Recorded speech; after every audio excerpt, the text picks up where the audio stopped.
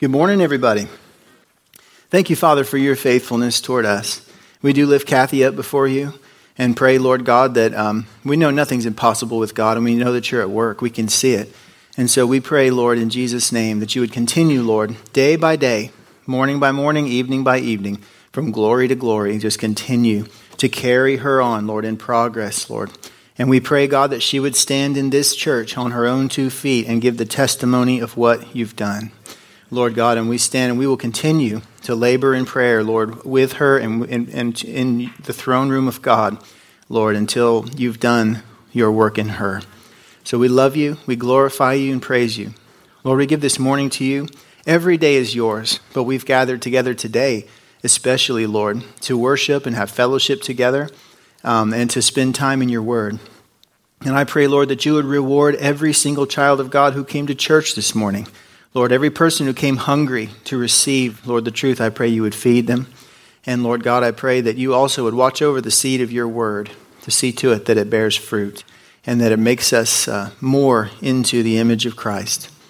Be glorified, Lord, in us, in your people, and through us in this world, Lord, in Jesus' name. Amen. Well, we're going to start a new series today on stewardship. And stewardship typically is approached, when you hear a message on stewardship or think of it, I think most people associate it with money. And we will talk about money. Money is one piece of it. We'll talk about money. We'll talk about possessions separate from money, how we handle or manage the things that God has given us. But we're going to talk about multiple aspects of stewardship. And I think it's going to be really good for us as a church just to take a look at what has God done in us. What has he called us to, and what are we doing with what we have? I think it's a really important thing just to take stock of from time to time.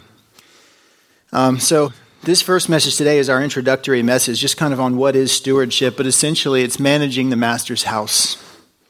And you and I belong to the Father. We're in the Father's house, and he's given us many things. Paul talked about being a steward of, he said a steward of the grace of God.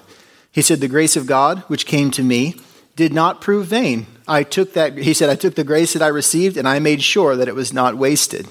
I worked harder than all of them, yet not I, but the grace of God working with me. So Paul was a steward of the grace of God. You and I have gifts from the Holy Spirit, gifts that manifest in us and through our personalities and all kind of function, and those gifts have to be stewarded. And if you stop and think about it, we're stewards of quite a lot. And guess what? Your Father in heaven is generous. He's given us many things. And those things, for us to be faithful to God, we have to take good care of.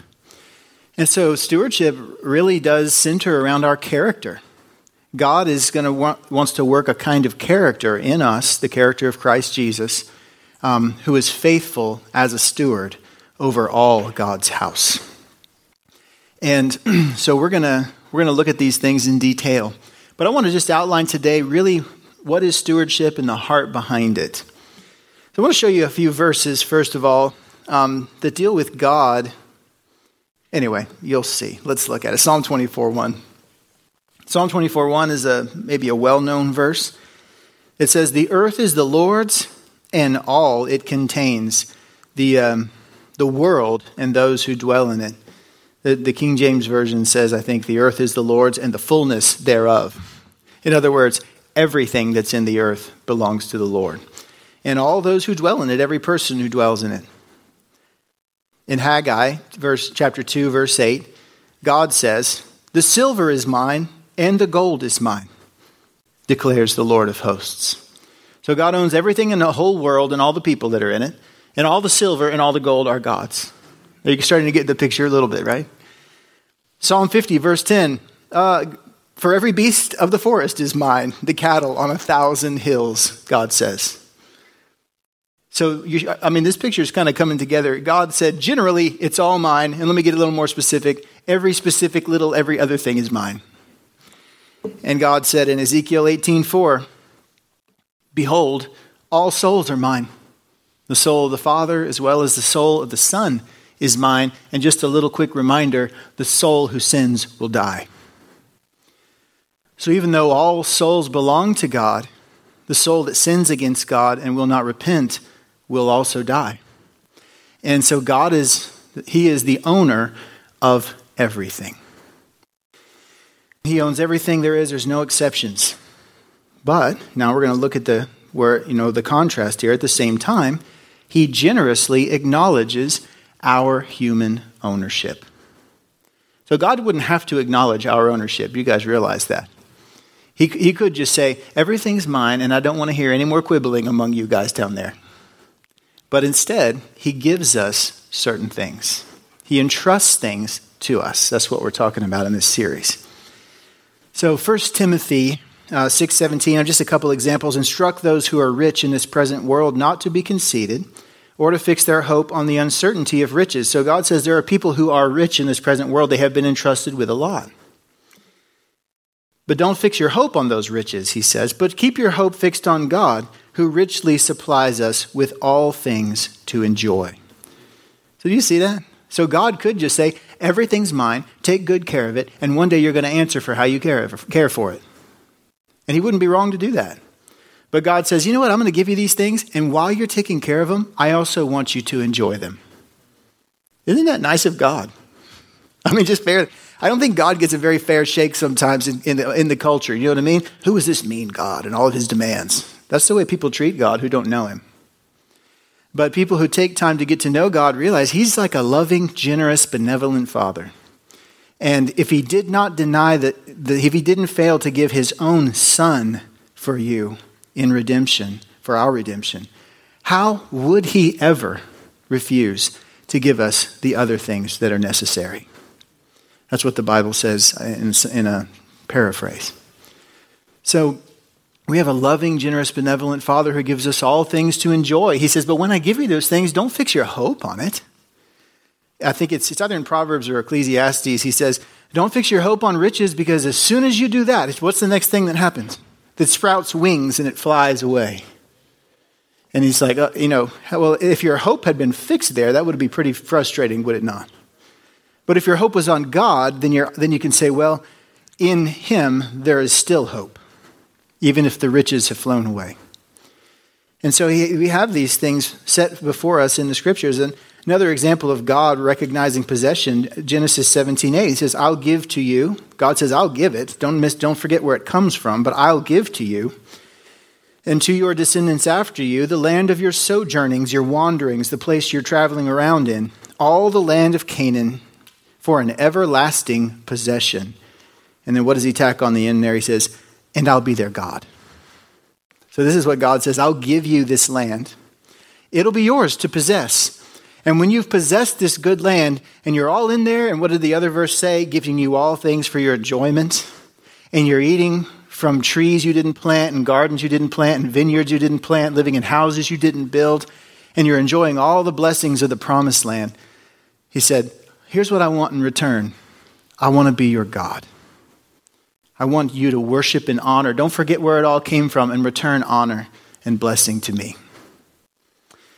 1 Corinthians, I'm sorry, I skipped this, but so this whole thing of ownership appears on its face to be a conflict. And people could say, is everything we have God's, or is it ours? And like so many truths that we try to comprehend that appear to be contradictory, the answer to both questions is yes. Is it God's or is it ours? Yes. It's important and essential, in fact, that you recognize that it's God's, because this is where our whole conversation about stewardship, it hinges on this one thing. It is the Lord's, And so have you ever, and I know many of you have said these kind of things, and many of you have heard other people say it, but you walk into somebody's house and they say something happens, they're filing an insurance claim. Well, we had this flood or this problem happen with the house, and they're like, well, we're not worried about it. It's the Lord's house. It's the Lord's house first. We're going to get these things taken care of, but it's the Lord's house. And, so people who understand this, they're saying, yeah, it's mine and I'm responsible for what has to happen next, but it's God's house. He gave it to me. And so having the right attitude toward possessions really begins with this one thing. It's all from him. And idolatry simply cuts that part of it out. Anything that I don't acknowledge God in is something that has the rapid potential to become an idol. Because if I begin to say to myself, this is also kind of a paraphrase from the scripture, my own hand got these things for me. I got this for me, and this is mine. That's the beginning of idolatry. So, but then sometimes you have to be honest though. You might have something at your house that your own hand did get for you. God said no. You know how you knew God said no? Your wife said no. She said, "Don't you do it." And you said, "I'm doing it anyway." You need to act in agreement in marriage. Can we say that? Can we agree on that? And husbands, it runs the other way too, husbands and wives. Need to be in agreement. But sometimes there's no confirmation anywhere else. It's just that your heart wants it. You've got the money to do it, so you do it. And those are the things that come into your life that we might call Ishmael. Have you ever heard that name before in the Bible, Ishmael? Ishmael was when Abraham got tired of waiting for God to give what he'd promised. And so he said, by my own hand, I'll get this thing. And his wife was involved. She was in agreement. In fact, it was her idea. And they had this baby out, with her servant. And he said, well, this is how God will provide. But God had never, ever said he was going to do it that way. And so Ishmael was the child of the flesh, not the child of the promise. And any time that we provide something for ourselves that God is not providing, it is a child of the flesh. And the blessing of God can never come through it. That thing will be a burden to you every day that you possess it. And then one day you'll sell it because you finally will wake up and say, what did I do? How did I ever get myself into this mess? And so I've said it before and I'll continue to say it. You don't want anything in your life that is not from God. Nothing. You don't even want to have a little thing in your life that's not from God. You don't want to be burning up your money buying little obnoxious little things without ever thinking or asking God. You want to involve him in every aspect of your life. And so he just wants to know that we care to know. Father, what's your will? What do you want to do? Is this a good thing? Is this a bad thing? And so we want to really just have our hearts oriented toward the understanding that everything comes from God. But once you know it's from God, it's also important that you take possession of it. This is the second part. This is why I say it feels a little bit contradictory, because how do I hold these two things in tension? Well, welcome to Christianity. Christianity is a constant holding of difficult things in tension. Have you found that to be true? Where you're going, yeah, it's this and this. Well, how it can't be both? Well, sure it can. It has to be both. And if you throw out the one and if you lose either side, you're out of balance. And so, in Ecclesiastes it says, taking hold of the one thing without letting go of the other. And it says, and the righteous man will come forth with both. And that's kind of a picture of what it's like to hold tensions, but Christianity is full of that. So we hold this tension. So once you know it's from God, then you settle it in your heart and say, but he gave it to me. But why did he give it to me?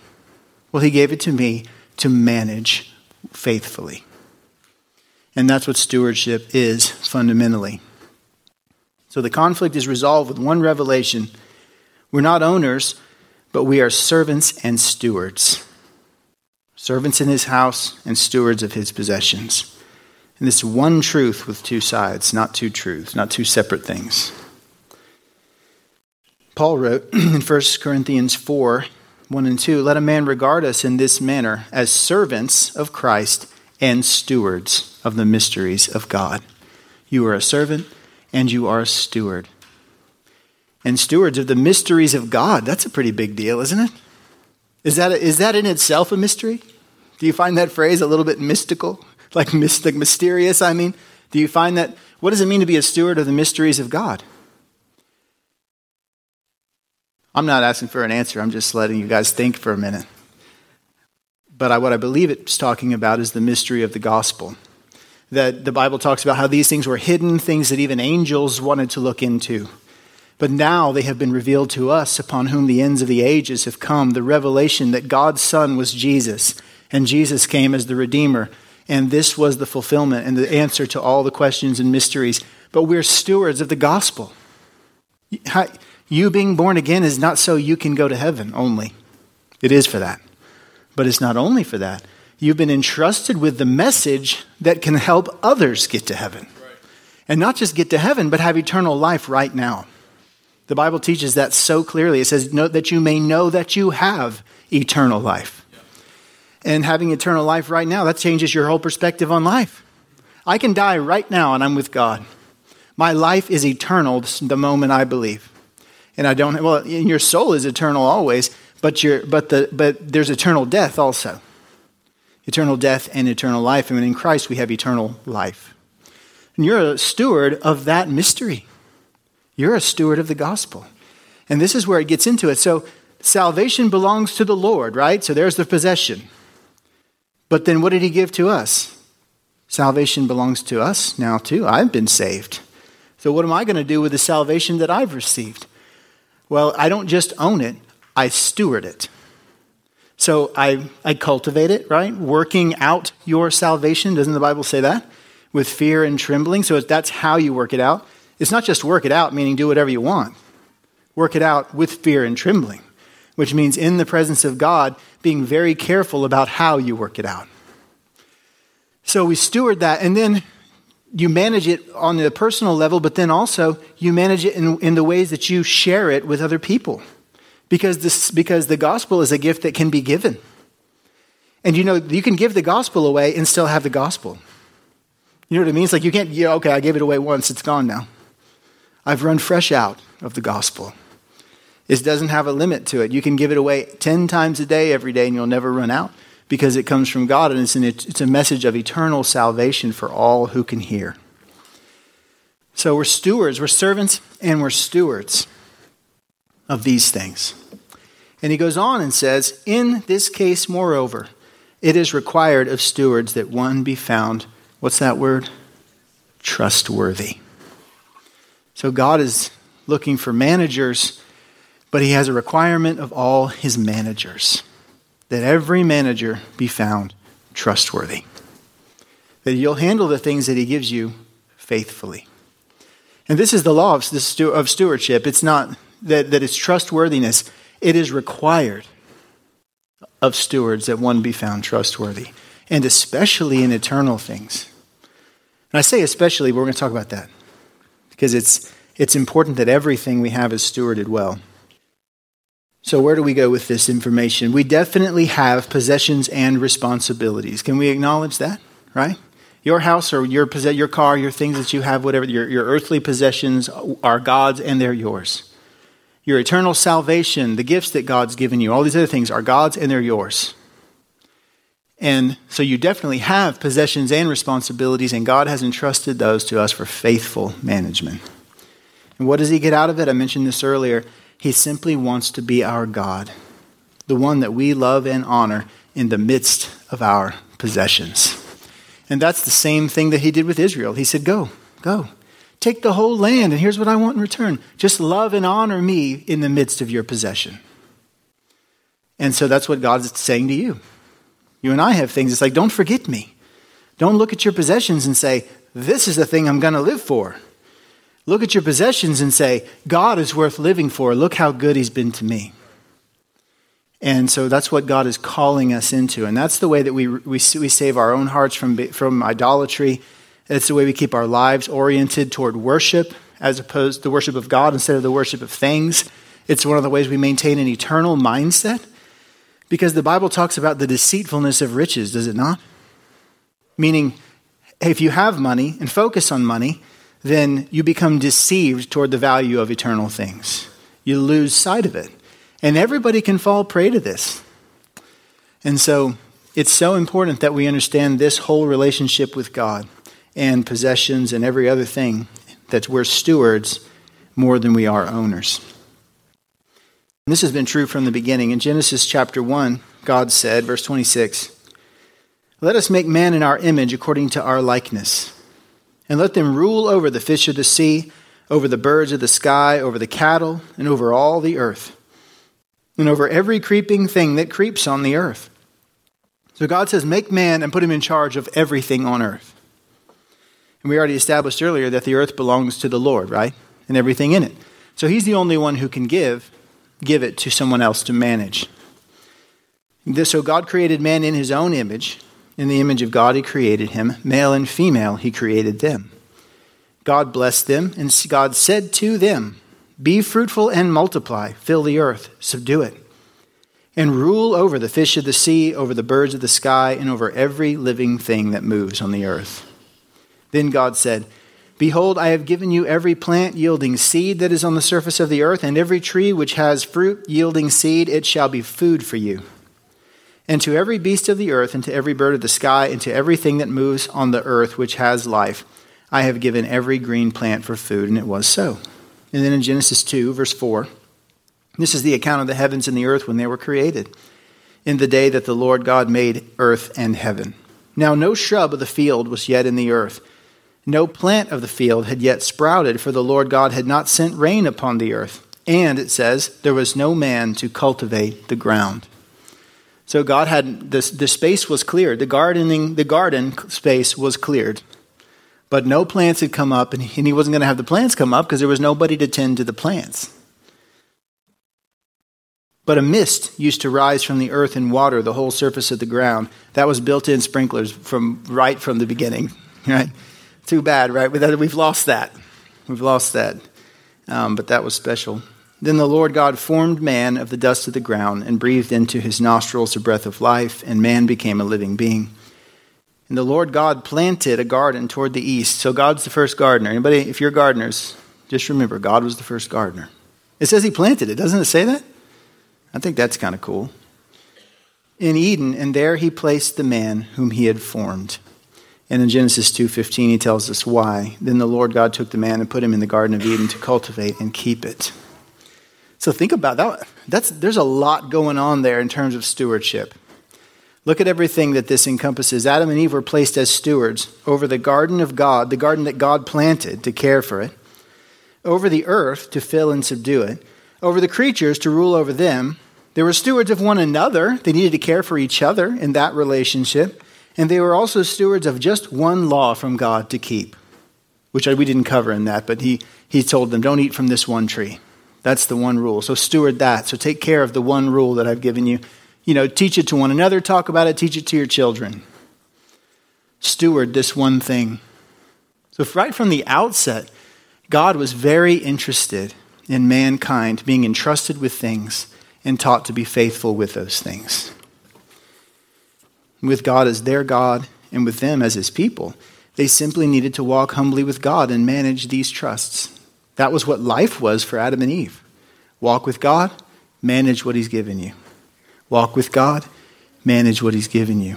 A simple life, doesn't it sound like? And what messed it up? Sin, right? Deception. Deception and sin. Did God really say, well, you will surely not die? And now the stewardship of God's law is breaking down. So the breakdown of stewardship is ultimately what led to sin in that sense, in that they didn't take the law seriously that God had given them. Didn't work it out, didn't walk it out. And so they fell into deception. And this was what life was, you know. And how many of you have memorized Micah 6:8? Well, you want to say it nice and loud? No. Okay.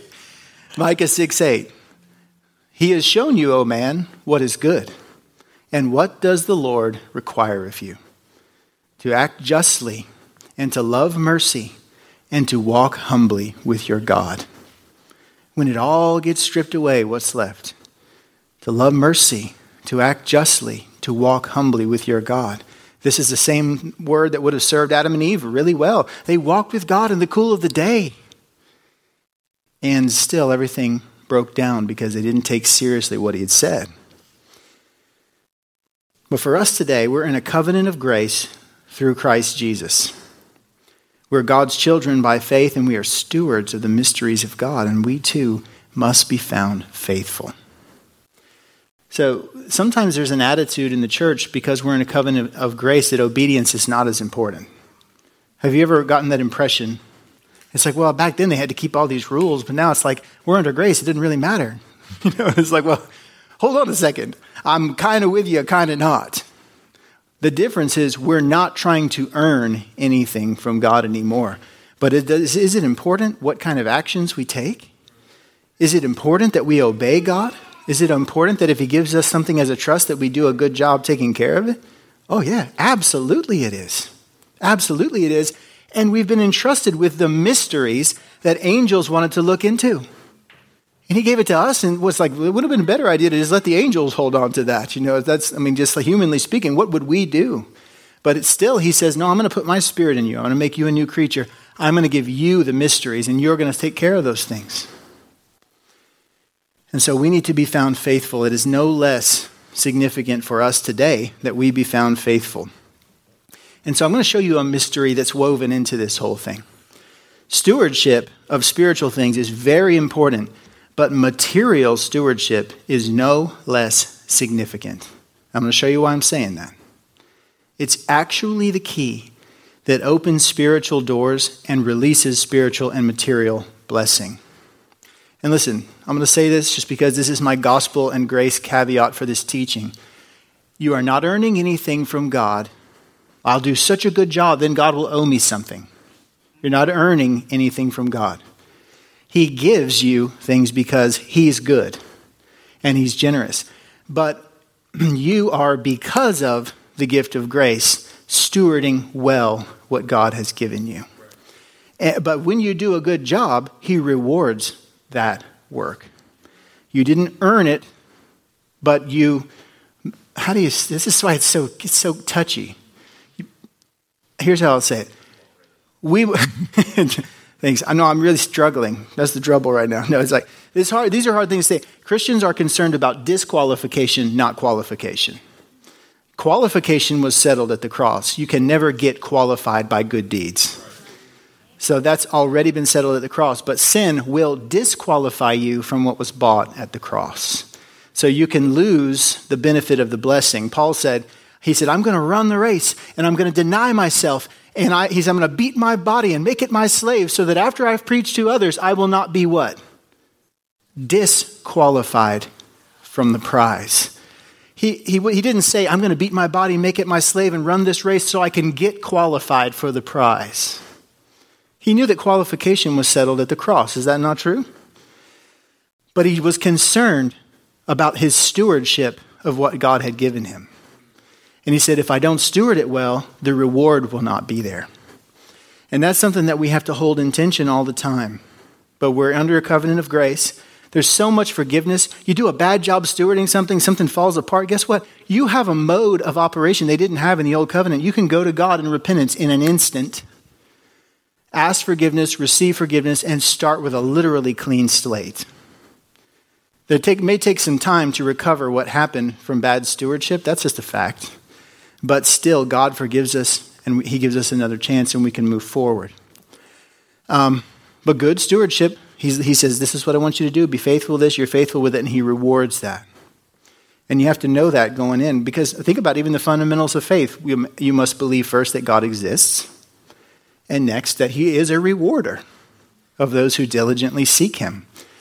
So there is a reward aspect to our faith that we need to be concerned about. But you're not earning it through works in that sense. Is that clear enough? Clear as mud, as they say. Clear enough. It's a tension we have to walk in. Listen to what Jesus said in Luke 16. He said, he who's faithful in a very little thing is faithful also in much. So this is why I said earlier, stewardship is about character. If you got somebody, you give them a little something and they're taking really good care of that little thing, guess what he says? You can put that person in charge of a bigger thing, and you know what they'll do? The very same thing. They'll take good care of something bigger. Because you'll sometimes hear people, and I've had these own thoughts in my head, and I was a younger man and all this, but thinking like, well, this car I've got's a real piece of junk, so I'm not going to bother washing it or vacuuming it out because I'm going to get rid of this junker someday anyways and get a better car. God, please send me a better car. And God's like, change the oil, vacuum it, wash it. And even if it's like putting lipstick on a pig, it'll look better than it does right now. Steward the little thing. You see how our thinking can be very backwards? I'm not going to take care of this because it doesn't matter. But one day I'll have the really nice one and then I'll take care of it. God won't give it to you. You'll have to get it for yourself. And you don't want anything in your life that God didn't give you. So you got to take his road in all these things. he who is unrighteous in a very little thing, Jesus went on to say, is unrighteous also in much. If you're not taking care of that clunker car you got right now, you're not going to take care of the nice car. And so it's just a fact because it's about character. It hasn't been worked into your character to take care of things and to value them as from God. And sometimes it's hard to look at something like an unreliable car and say, look what the Lord sent. What a blessing. You may not feel that, but you know what you can do? You can say, thank you, Lord. It's the best I have, and I'll do the best I can with what I have. And God will honor that. Do you know? Glory to glory. That's the phrase the Bible uses in terms of our progress in sanctification. As you grow in faith, glory to glory to glory. It's like we're growing, we're changing. Well, that's the same way your life is meant to be. The path of the just is as the shining of the light or the rising of the sun, shining ever brighter until fullness of day. That's what your life is supposed to be in Him. In stewardship, you'll watch that track. This year was better than last. Next year is better than the year prior. And I'm not saying there's not down years and problems and things that go wrong because time and chance happen to all. That's in Ecclesiastes. But stewardship, you'll be in a better shape than somebody else, even in a time of crisis, if you're a good steward. It's making sense. So this is what it is to be a steward. God owns it. He gave it to me. I take care of it. Listen to what Jesus went on to say. Verse 11. Therefore, if you have not been faithful in the use of unrighteous wealth, he's talking about ordinary old cash and possessions. That's what he's talking about. If you've not been righteous in the use of unrighteous wealth, he's just saying it's nothing holy about the money. It's how you use it. That's why people are so careful not to say, well, you know, the Bible says money is the root of all evil. And it's not money, right? It's the love of money. Money is neutral in that sense. It's how you use it that affects it, how you view it. And so he says, if you've not been faithful in the use of unrighteous wealth, who will entrust, listen to these words, the true riches to you? So material stewardship, spiritual blessing. You see that? And to us, it's like, that doesn't make any sense. Why does God care whether or not I wash my car? Because he's training a character. He's interested in your whole life. And he knows that you won't take care of spiritual things that are of great value if you don't take care of things that you consider inconsequential in life. But if he can get you to take care of the little thing that you're not even that thankful for, because it's a struggle for you, but he's got you trained to take care of it, he can entrust you with spiritual truths. And some of them will be small, but they'll be revolutionary in your heart. And then he can entrust you with a bigger one and a bigger and more light, more revelation, more understanding. And as you're faithful with those things, you share it with others. You apply it and you work it out. He can trust you with another one. You share it, you apply it, you work it out. He can entrust you with another one. This one maybe is bigger. And this is the way that God works in us, but he's looking at all of our life and not just this isolated thing. And so you and I, we don't want to throw it out and say, well, it doesn't matter if everything else in my life is crumbling because you know what I'm doing? I'm faithfully reading the Bible and praying. It's like, well, that's good. But God has a lot to say to you while you're reading the Bible and praying. He has a lot to lead you and a lot of truth he wants to lead you into. And he's going to point you back to some very unspiritual things and say, get these things in order. Get your life in order. Bring it all together and watch and see how it enriches your Bible study and your praying. Doesn't that seem crazy? I mean, are you guys with me on this? It doesn't seem like it should be, but that's what Jesus said. And if you have not been faithful, he said, in the use of that which is another, who will give you that which is your own? People are like, well, this is just a rental house. Who cares about it? I'm going to buy a house soon anyways. Like Jesus said, take care of the other man's house, and I'll help you get your own. But if you don't take care of the house you're renting, who's going to give you your own? He's saying, not God. Not God. He's not going to open that door. Come back and be faithful with what you have, even if it belongs to somebody else. Well, the landlord is nasty and mean, and he doesn't fix anything. You're the one who signed the rental contract with this guy. Fulfill your obligations and be faithful. Don't do it for him. Do it for the Lord. Do it for the Lord. And when you do it for him, he'll reward you. And this is stewardship. It's stewardship, and it's transformational when it starts to be applied to every area of life. So let me ask you this. Do you have a lot? You have a little? Whatever you have, it's from God. And how you manage it will determine how well you know his blessings on earth. It's a fact of life. And many people, I think, have struggled and said, why is it that I can't seem to make progress in life? Maybe financially, or I can't make progress spiritually, or I can't make progress in these things. A lot of progress is tied directly to stewardship. We're stuck in a slump because we haven't let God teach us how to take good care of the little that we have. And maybe you are somebody who's been saying those things to yourself. It's like, well, I only have a little understanding of this, and I only have a little money, or I only have a little this and a little that. And it's like, so you don't take seriously what you do have. And so what I want to encourage us in is just to figure out, where are we? Where are we in life? Take stock. And we'll do this week by week. We'll go through different things. And just to take stock of where we are, and then to look at it and say, God, what does it look like for me to be a faithful manager with what you've given me? And then I really believe that it unlocks blessings. Things God, they're in his hand. He wants to give them. They were purchased at the cross. It's not about earning it. It's already been bought for you. And the only thing standing in the way is good management. He just needs to see faithfulness here. And then God says, you've been faithful with that. And the other blessing is in my hand. The next blessing is in my hand. And I'm going to release this into your life because I see that you're being faithful with a little. So we're going to talk about a lot of things, being stewards of your testimony, mysteries of God, of wealth, the gifts of God, the grace of God. We're going to talk about time, being stewards of time. And even being stewards of, as the scripture says, the times that men should live and the boundaries of their habitation. Those things are foreordained by God. Do you think about the fact that you live in your neighborhood, in your house, in the year 2023 because God foreordained it? So that means there's a stewardship there. What do I do with right where I am right now? So don't take it for granted. It's not coincidental. If you've been following him all along the way, guess what? You're probably pretty close or right into the center of his will. And so that being the case, there's a stewardship there, things to consider about how we regard our neighbors and what kind of things we do in terms of being stewards of the mysteries of God. And so a lot to consider. Agreed? Sounds like a lot to me. Well, Zach's going to play and we're going to sing. And, I want to just encourage you. I know some of this is more on the practical side, it may seem. But I want to just remind you, and the prayer team, you guys can come on up. I just want to remind you that if you need help with anything, if there's a struggle in your life right now, that's what the prayer team is for. Sometimes we give you guys we'll direct you and say like, well, this is what the message is about. If you're that person, then come on up for prayer. But I just want you to know it's not limited to that.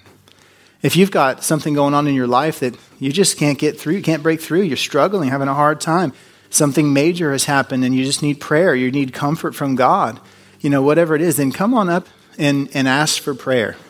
The prayer team wants to, they're here for that purpose. They're here to help you break through with God. And sometimes we're in a place where it's just a simple matter of, I want to believe, but I just can't. And I won't ask for a show of hands, but if you hadn't been there before, you will at some point. Be at a place where you're like, I believe I know what God wants, but I just can't believe. I'm just really discouraged about this. And in those moments, somebody else can step in and in faith, they can lift up your arms for you. Do you remember Aaron and Hur, how they held up Moses' arms? I really think that's a picture of intercession because you got the battle in the valley and you got Moses on the hill and he's the man of God or whatever and it's like every time he lifts up his staff, they start to win. And every time he gets tired and his hands come down, they start to lose. People are literally dying in the valley because his hands are coming down.